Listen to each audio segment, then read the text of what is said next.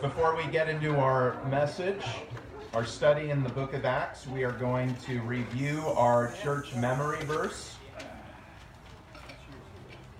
So if you have a New King James Version, open up to 2 Timothy 3:16 and 17. If you don't, just follow along. I'll read it aloud. So again, we want to work through this. It's a great memory verse. It reminds you of the sufficiency and authority of Scripture. Because we know that there are many so-called churches and clergy who do not believe in the sufficiency and authority of Scripture. And so we want to show you that our belief in the sufficiency and authority of Scripture is not a man-made opinion. It is founded upon the very Word of God. And so this is a very important verse to have memorized, to understand, to meditate on, because it's the basis for our ministry here at this church. We believe teaching the Bible is vital for the very reason we are memorizing here. So again, I'll begin by reading just several words, a short phrase, and if you, the church, can repeat after me. 2 Timothy 3:16 through 17. Follow after me now. All Scripture is given by inspiration of God and is profitable for doctrine, for reproof, for correction, for instruction in righteousness, that the man of God may be complete, thoroughly equipped for every good work. Amen. All right, we're continuing our study of the book of Acts. We're calling Authentic Church. And so if you want to turn to the book of Acts, we're going to be taking on a fairly large chunk of Scripture today, which is Acts 5, verses 12 through the end of the chapter, which is verse 42. So again, we're calling our series Authentic Church, because we want to ground our practice and experience of the church in what the Bible says the church is and what it ought to be. And in order to do that, we must continually go back to the Word of God and see those ways in which we are aligned with Scripture, and we should receive comfort and assurance from God that regardless of how things are going in the world, regardless of what other professing believers are doing, if we're doing things by the book, if we're doing things by God's word, then we should be commended and affirmed in what we're doing. We do not look to the opinions of men. That is always a tempting thing to do.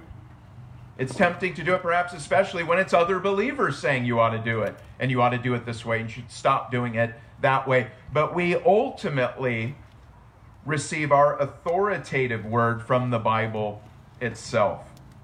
And so we're going to read verses 12 through 42. We'll pray, and we'll get into our message this morning. This is God's word.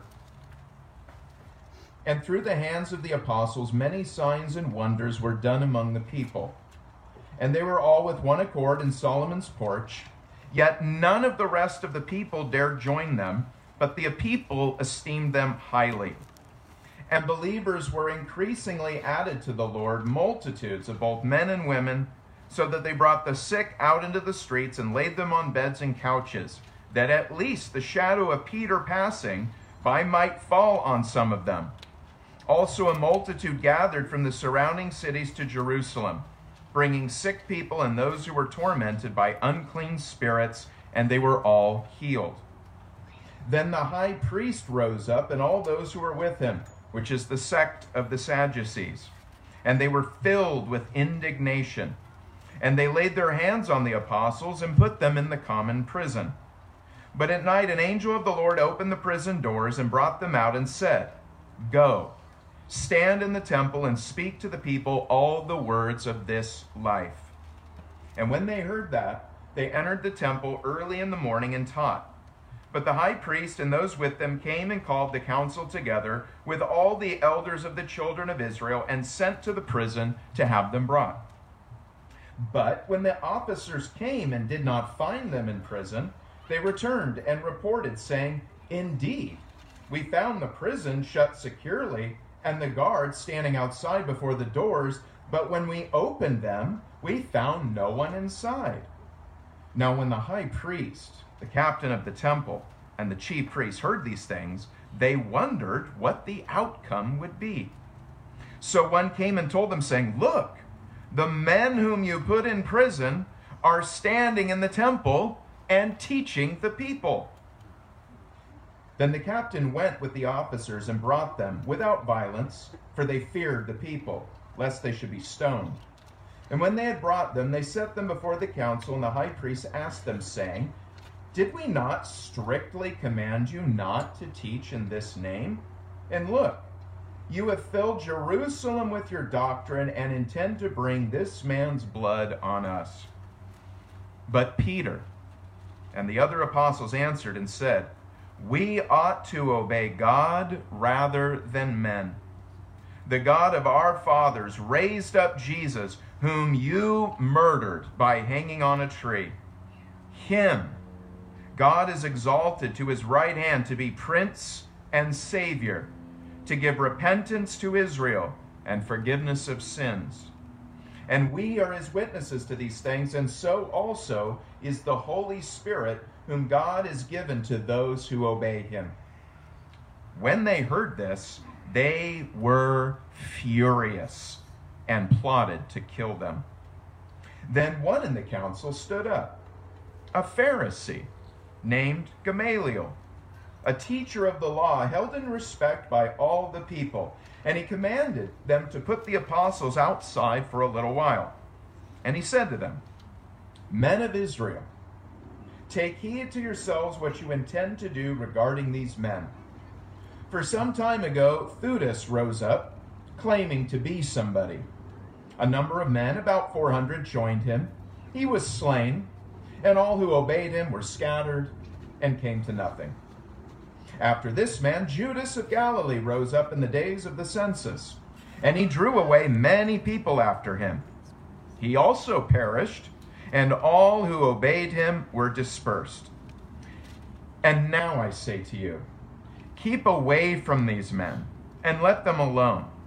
For if this plan or this work is of men, it will come to nothing. But if it is of God, you cannot overthrow it, lest you even be found to fight against God." And they agreed with him. And when they had called for the apostles and beaten them, they commanded that they should not speak in the name of Jesus, and let them go. So they departed from the presence of the council, rejoicing that they were counted worthy to suffer shame for his name. And daily in the temple and in every house, they did not cease teaching and preaching Jesus as the Christ. Let's pray. Heavenly Father, we come before you this morning and we commit this study of Scripture to your Holy Spirit. For we believe your Holy Spirit is the great evangelist already at work in the world, convicting sinners of sin, of righteousness, and of judgment. Lord, we pray if any joining us here together, either in person or online, watching today or perhaps sometime in the future, we pray, Lord, that you would convict them of their sin against Almighty God.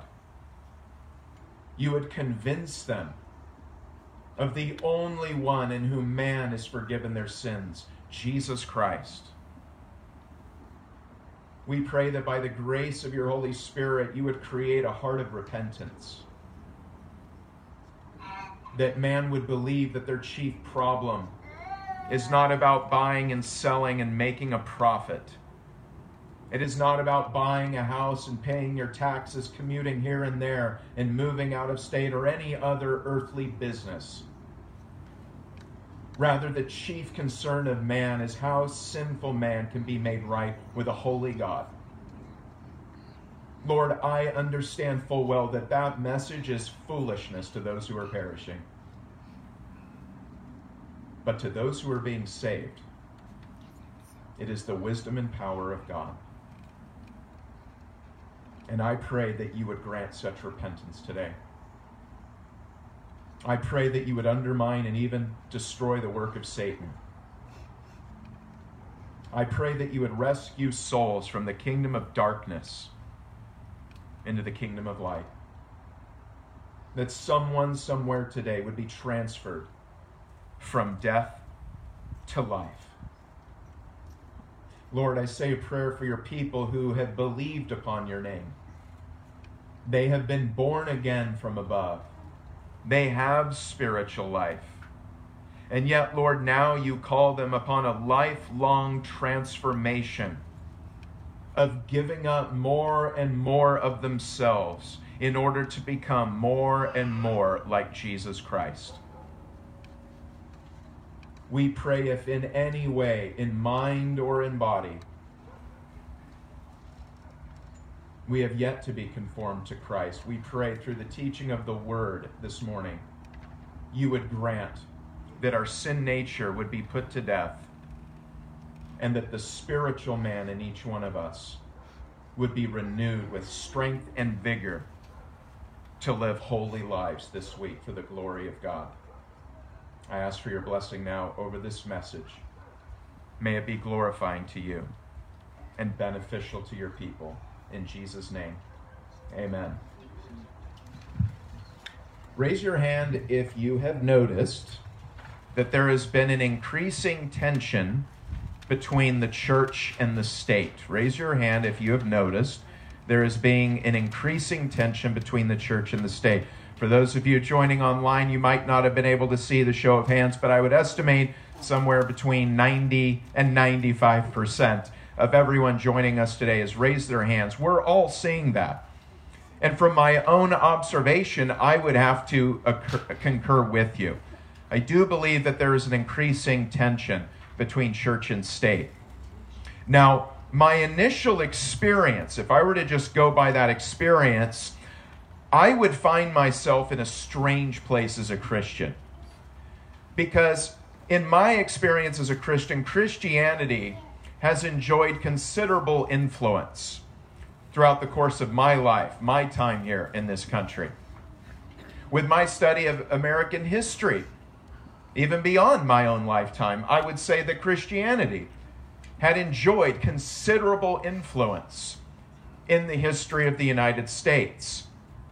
And so if I were solely to go by my experience and not by the Word of God, I would reasonably conclude that this tension, this increasing conflict between church and state was a strange and unusual thing. But if we allow the Scriptures to grant us an eternal perspective, if we allow the Bible to grant us a broader historical picture, we find a rather different picture. What we find in our study of the book of Acts, and you'll see it confirmed today, is that the early church always experienced conflict with the state. Over and over again, as we go through the book of Acts, it's sort of like daily business in the life of the church. The only real question the church faced back in the first century was how much, to what extent, and from where this conflict is coming. That was really the only question. In Acts 5:12 through 42, what we're looking at is the second time that we see a manifest conflict between the early church and the political powers that be. There was an earlier occasion, but if you remember, in that first encounter, they were arrested and they were brought before a tribunal, but they were let off with a warning. Now we're going to see the stakes starting to get higher. Though we know from our preliminary reading of this text, the apostles ultimately were released again, but we saw the consequences went up.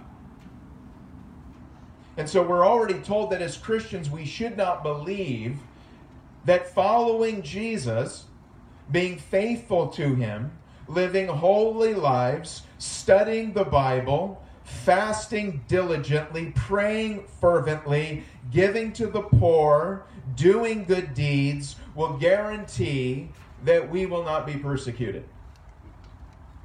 There's no such guarantee.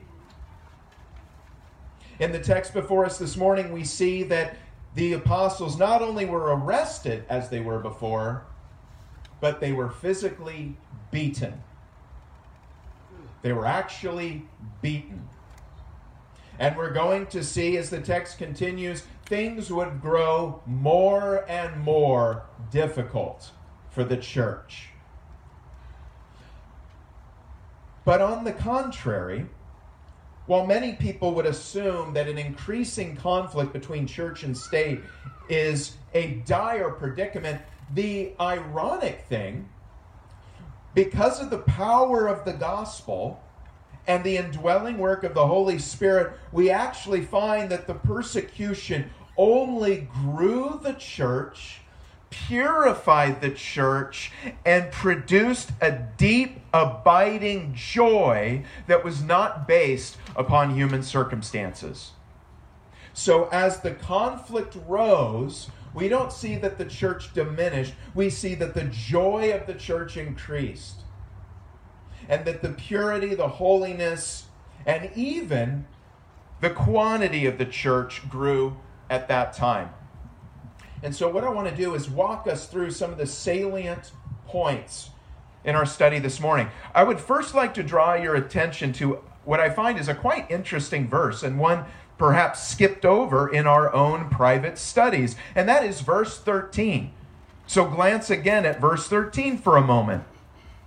It says, "Yet none of the rest of the people dared join them, but the people esteemed them highly." Meditate on that for a moment. Yet none of the rest dared to join them. Now, many church growth experts today, upon hearing this news, would immediately launch a 3-month church growth committee into why it was the rest dared not join. This would be seen as a problem. This would not be seen as a marker of righteousness or holiness. It would be seen as a barrier to be overcome. And so a committee today might be launched. They would assess it. They would come up with findings and they would bring it back to the committee. And here's what they would say. Our findings have demonstrated that indeed there are many that are scared to join our church. They don't dare do so. And here is the reason. The last time hypocrites were exposed in our church, they died. In case you missed last week's study, it was the study of Ananias and Sapphira, who, because they lusted after status and honor in the community, lied to the Holy Spirit, and we saw that they were struck down dead. Verse 13 is directly related to that event. In other words, the reason some did not join was because they saw that the early church was a holy church. The church was not a place for hypocrites. There was a healthy fear of God so that people who were not serious about God, they were not serious about the gospel, they figured, you know what? This is not a place I want to go. Because I recognize the only reason I should want to be here is if I truly want Jesus. And so I would say, quite ironically, if we are obsessed with numeric growth, we may actually stop the very things that the early church was practicing. We want to be a holy church. We don't want to tolerate sin because that might bring in some more people. Again, we want to certainly be gracious. What we're not doing is telling anyone sinners aren't welcome here, because then we would have to leave the church as well. But what we do want to insist upon is that we are sinners who have confessed our sin and have been saved by the righteousness of Christ. And that the evidence of that, the evidence of it, is a holy life. That we seek no longer to do life our way, but to do life God's way. And so I think for the American church today, we have to be especially careful that as the world grows increasingly dark, as many people harden their hearts to the gospel of Jesus Christ, that we don't increasingly lower our standards in order to get more and more people to feel comfortable. We cannot do that. The best we can do is to, in humility, search our own hearts and say, Lord, if sin in our hearts, if pride, if hypocrisy, if anything else is what is preventing others from joining our company, Lord, grant us repentance. But if the reason some dare not join us is because they see, wow, this place is for serious people, and I'm not serious, well, then we have to stand firm in the conviction that the Lord prefers a holy church above a hypocritical church. Another passage that we want to look in that stands out is verse 20. Here we see that an angel of the Lord has released the apostles from prison. Now imagine this.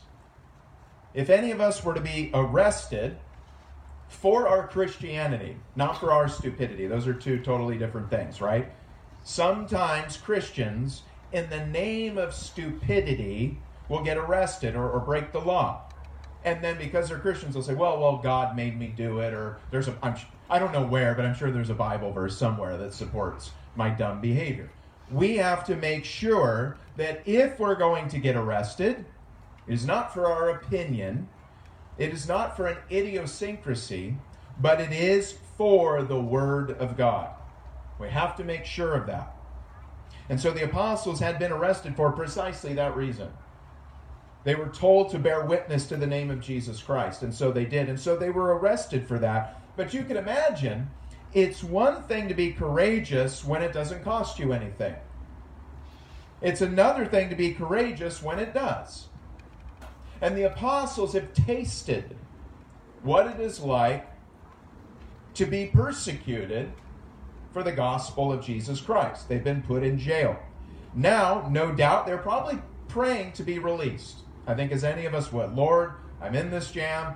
Deep down, maybe I kind of thought if I just did things your way, I wouldn't get into any trouble, but here I am. Lord, set me free.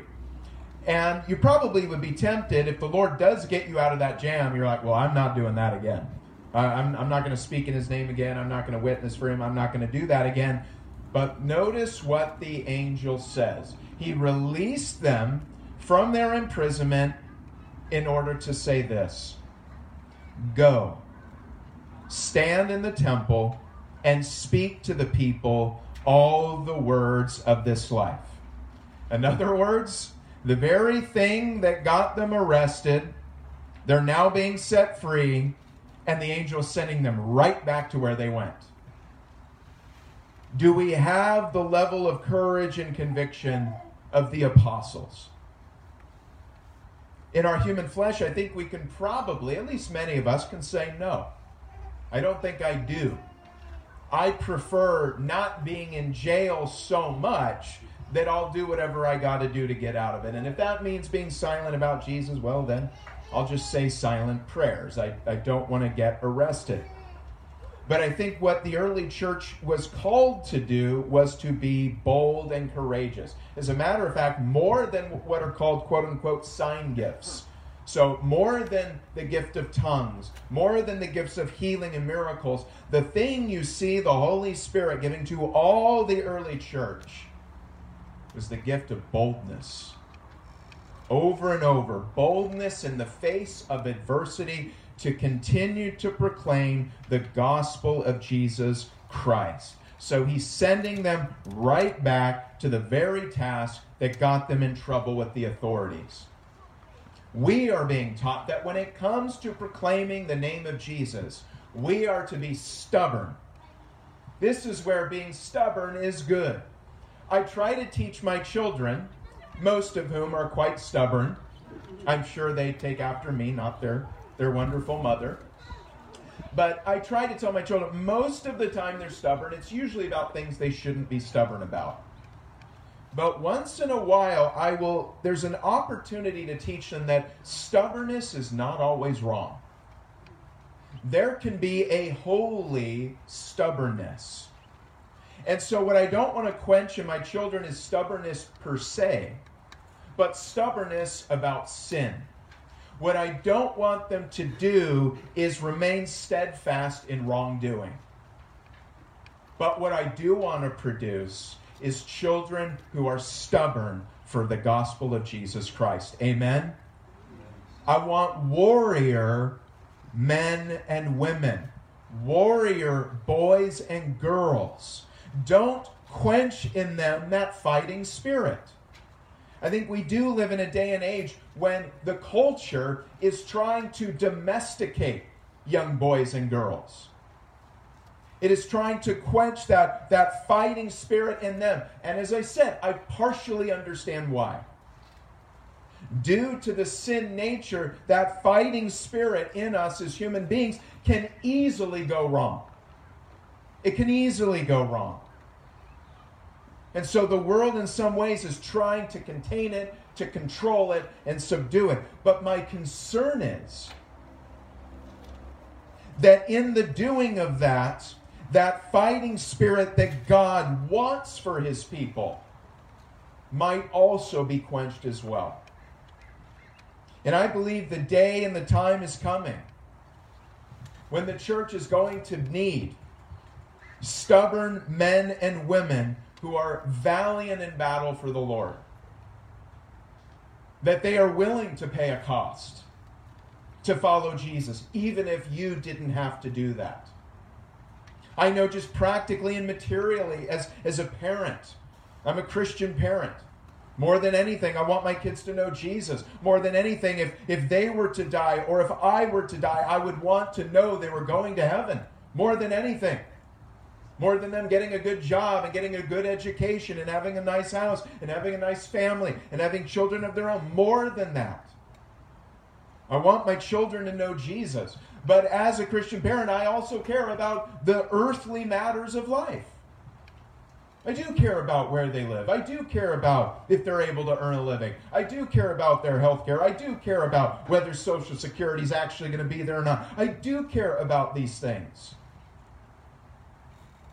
But more than that, I need to teach my children to be guardians of the gospel.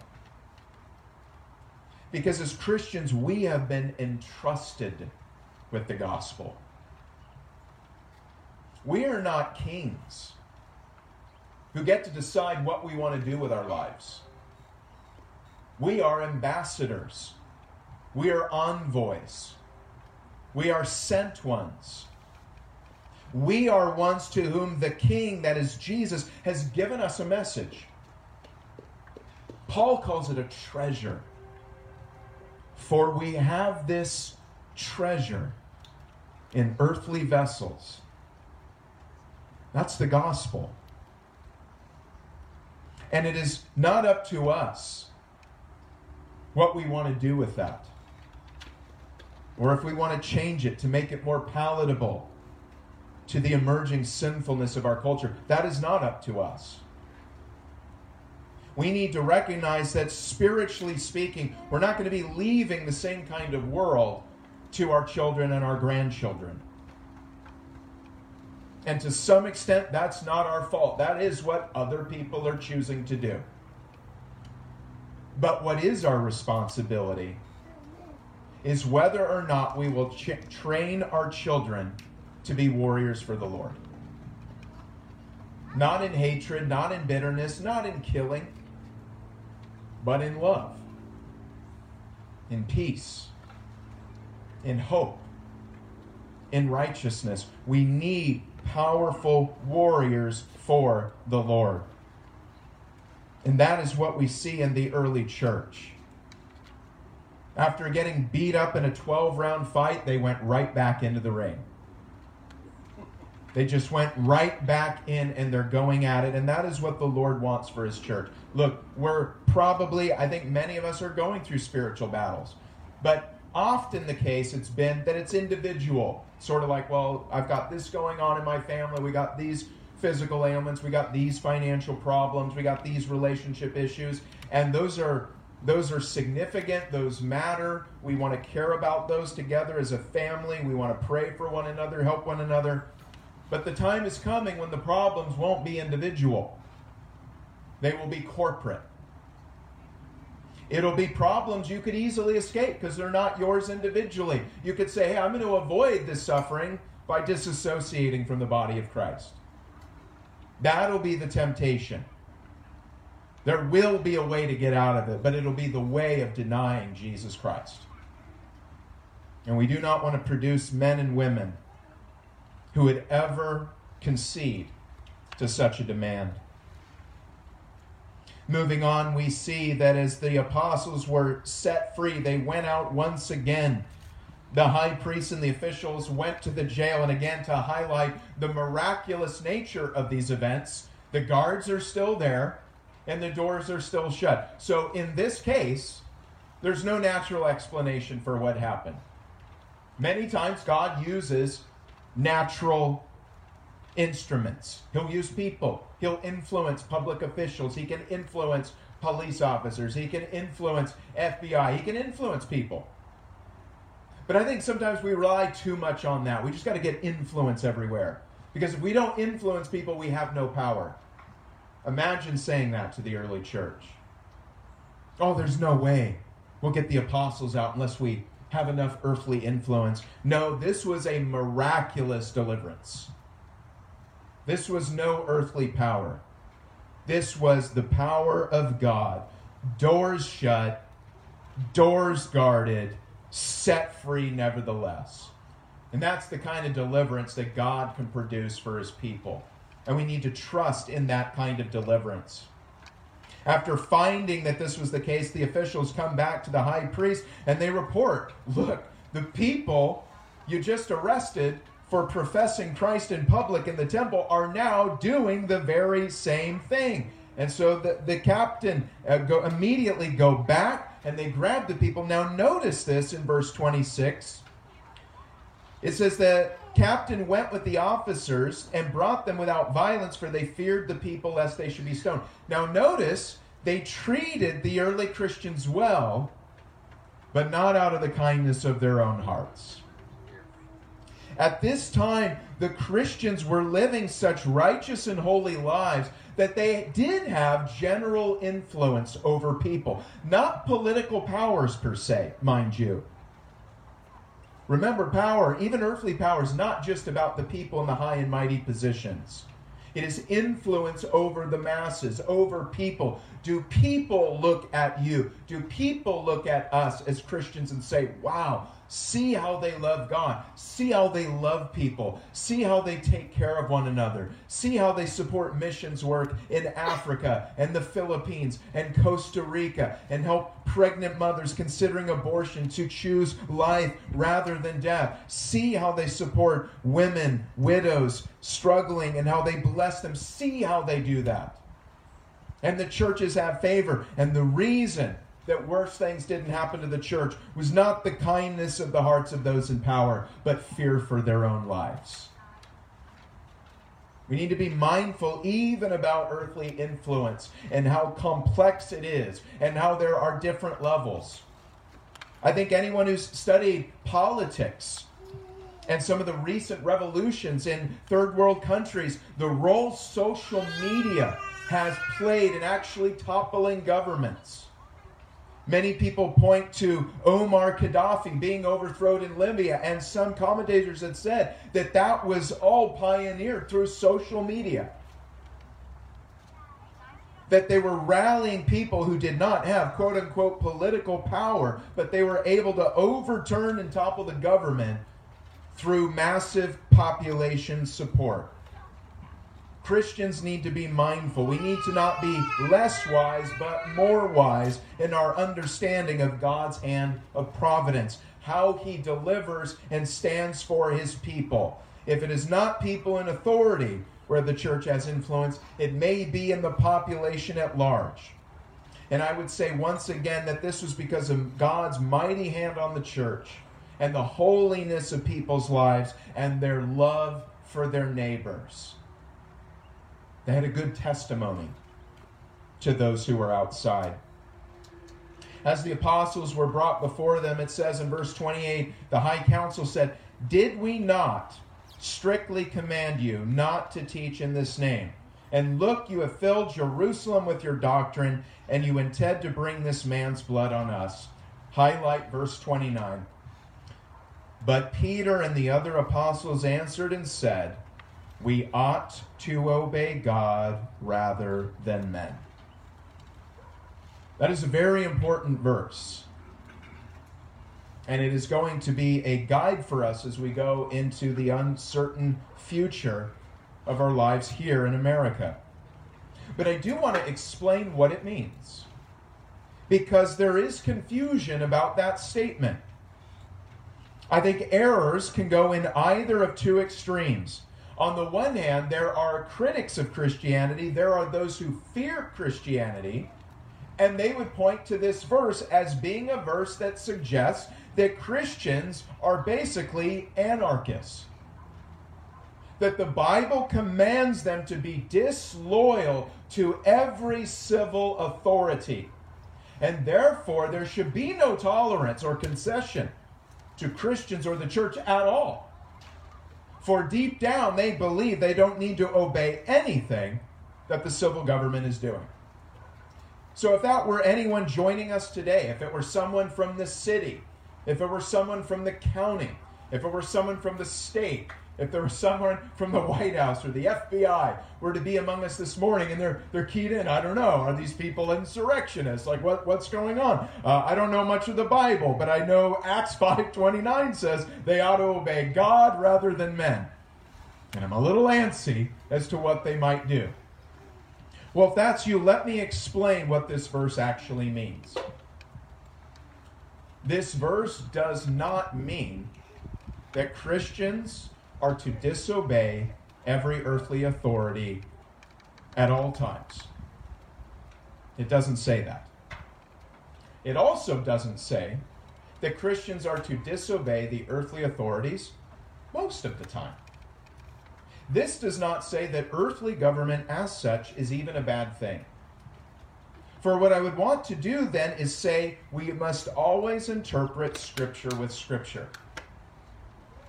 That's referred to also as the analogy of faith. And friends, your best commentary on the Bible is the Bible. So if someone takes Acts 5:29 and they start building a way of life and a movement and a church and whatever it is on this, but they don't look at what the Bible has to say about government elsewhere, then you're going to be mishandling the Word of God. And whenever we mishandle the Word of God, we actually dishonor the God of the Word. And so it's a big deal, especially for teachers of the Word, because there's a greater accountability, a greater judgment, James says, on those who teach the Bible. I would point them to Romans 13 and to 1 Peter 2.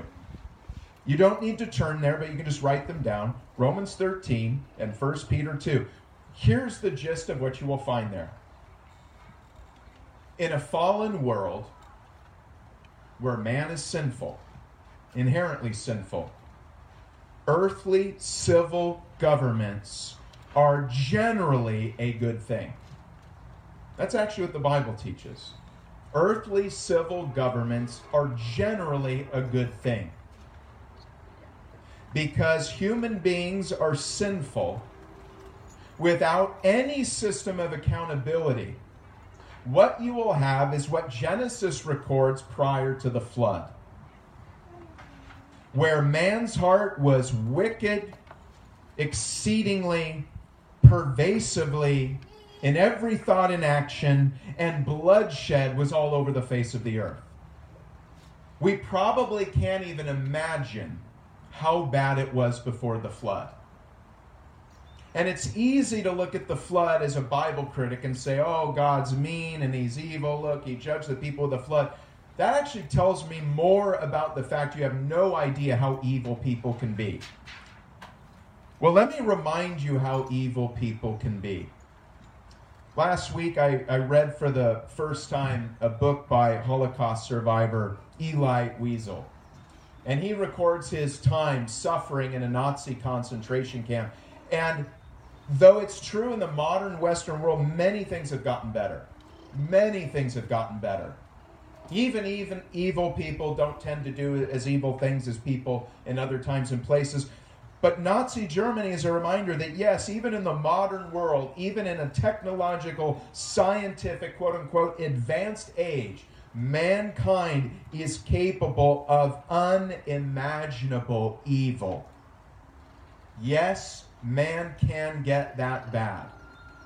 And because human beings are that bad, God says that he has instituted in Romans 13 that even imperfect government is used by God to limit evil in the world. So no one could read Acts 5:29 and say, every time I don't feel like obeying the speed limit in my new sports car, I go 150, and then when I get pulled over, I say, I ought to obey God rather than man. Try that the next time CHP pulls you over. It's not going to work. Nor should it work.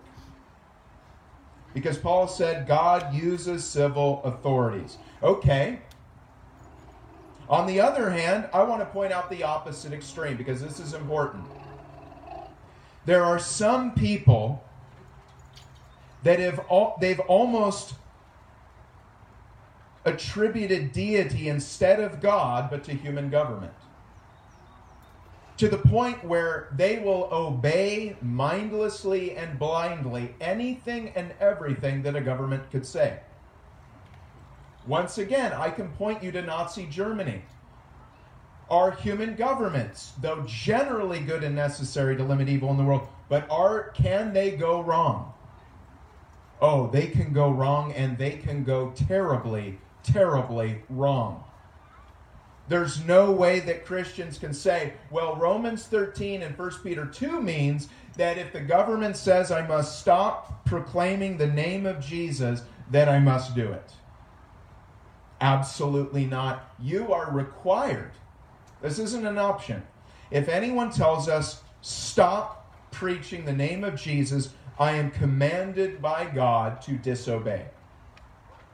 I cannot stop. And that is what it means. So my message is, Christians are to be good earthly citizens to the very best of our ability, generally speaking.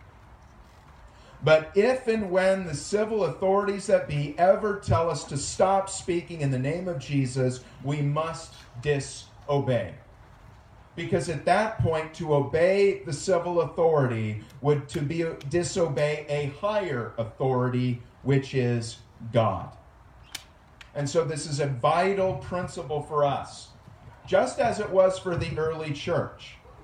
And as a matter of fact, if anyone thinks that cross-referencing a different book such as Romans or 1 Peter is complicated, you can even just go back to the previous chapter, chapter 4. And you can even see in verse 19 a clarification of what Peter means. But Peter says, whether it is right in the sight of God to listen to you more than God, you judge. So that is once again a different way of saying what Acts 5:29 says.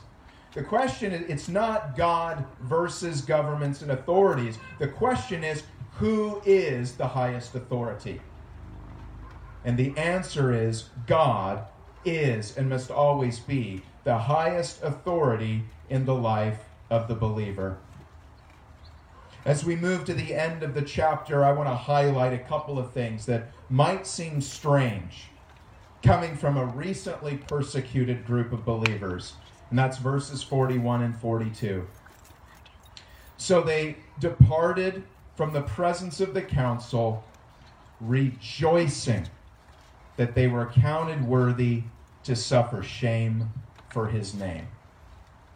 I don't think there's any way the Christian church in America could ever endure persecution if they do not learn the secret of rejoicing in the midst of suffering.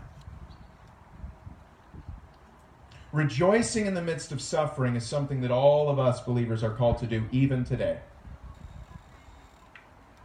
The book of James says, "My brethren, count it all joy when you go through trials of various kinds."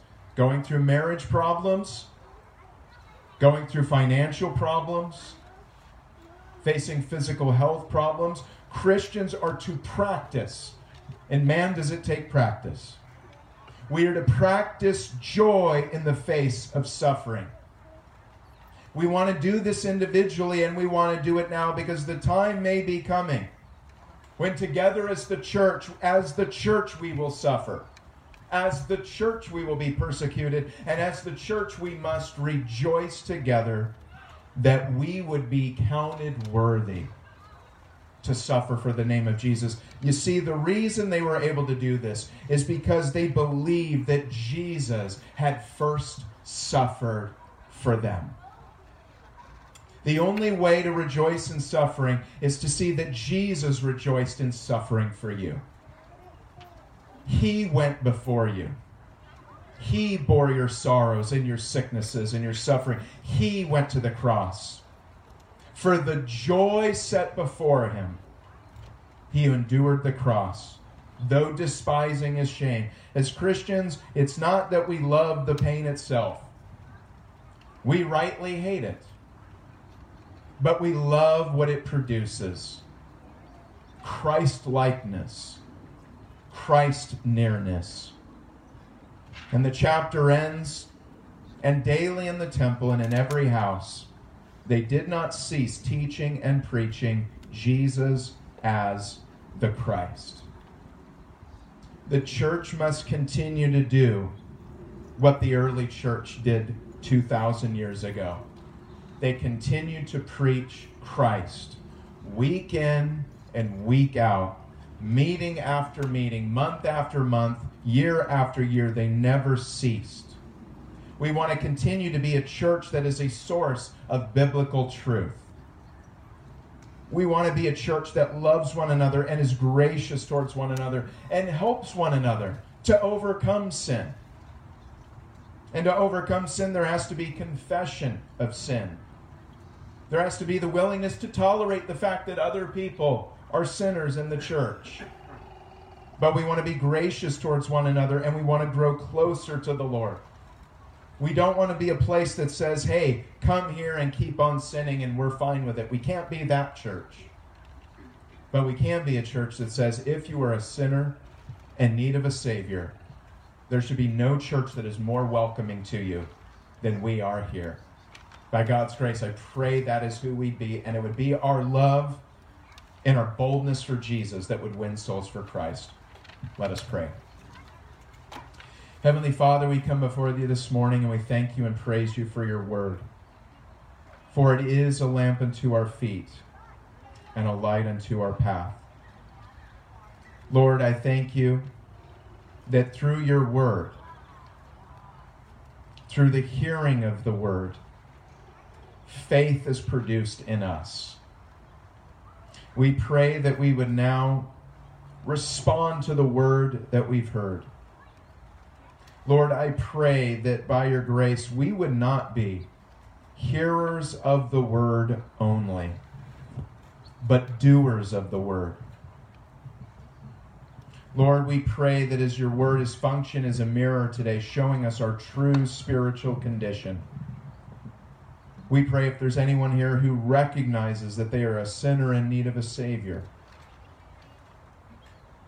that they've been living a life without meaning, without purpose, a life of futility, a life that is bound up in earthly things that no matter how much they try to hold on to accumulate, to increase, one day they will lose it all at the grave. And then they will have nothing. And they will stand before you. and give an account for what they did with their lives, Lord. And I would not want that person, that man or that woman, to leave here today not knowing where they stand eternally. And so if there's anyone this morning that needs to profess Jesus Christ as Lord and Savior, for the scripture says, if you confess with your mouth that Jesus is Lord and believe in your heart that God has raised him from the dead, you will be saved. Lord, we pray for your people today who have placed that faith in Jesus. They are born again. They have not lost their salvation, for you have them firmly in the palm of your saving hand, and nothing can cause them to perish. But being in your grip, Lord, you desire that we be in your image. And so through this time of singing and praise, I pray that you would transform us. There would be a metamorphosis, a changing in what we do with our bodies, in what we do with our mind, in what we do with our time, in what we do with our money. We pray that there would be no area of our life in which Jesus Christ is not said to be Lord. We ask for your blessing now. In Jesus' name, amen.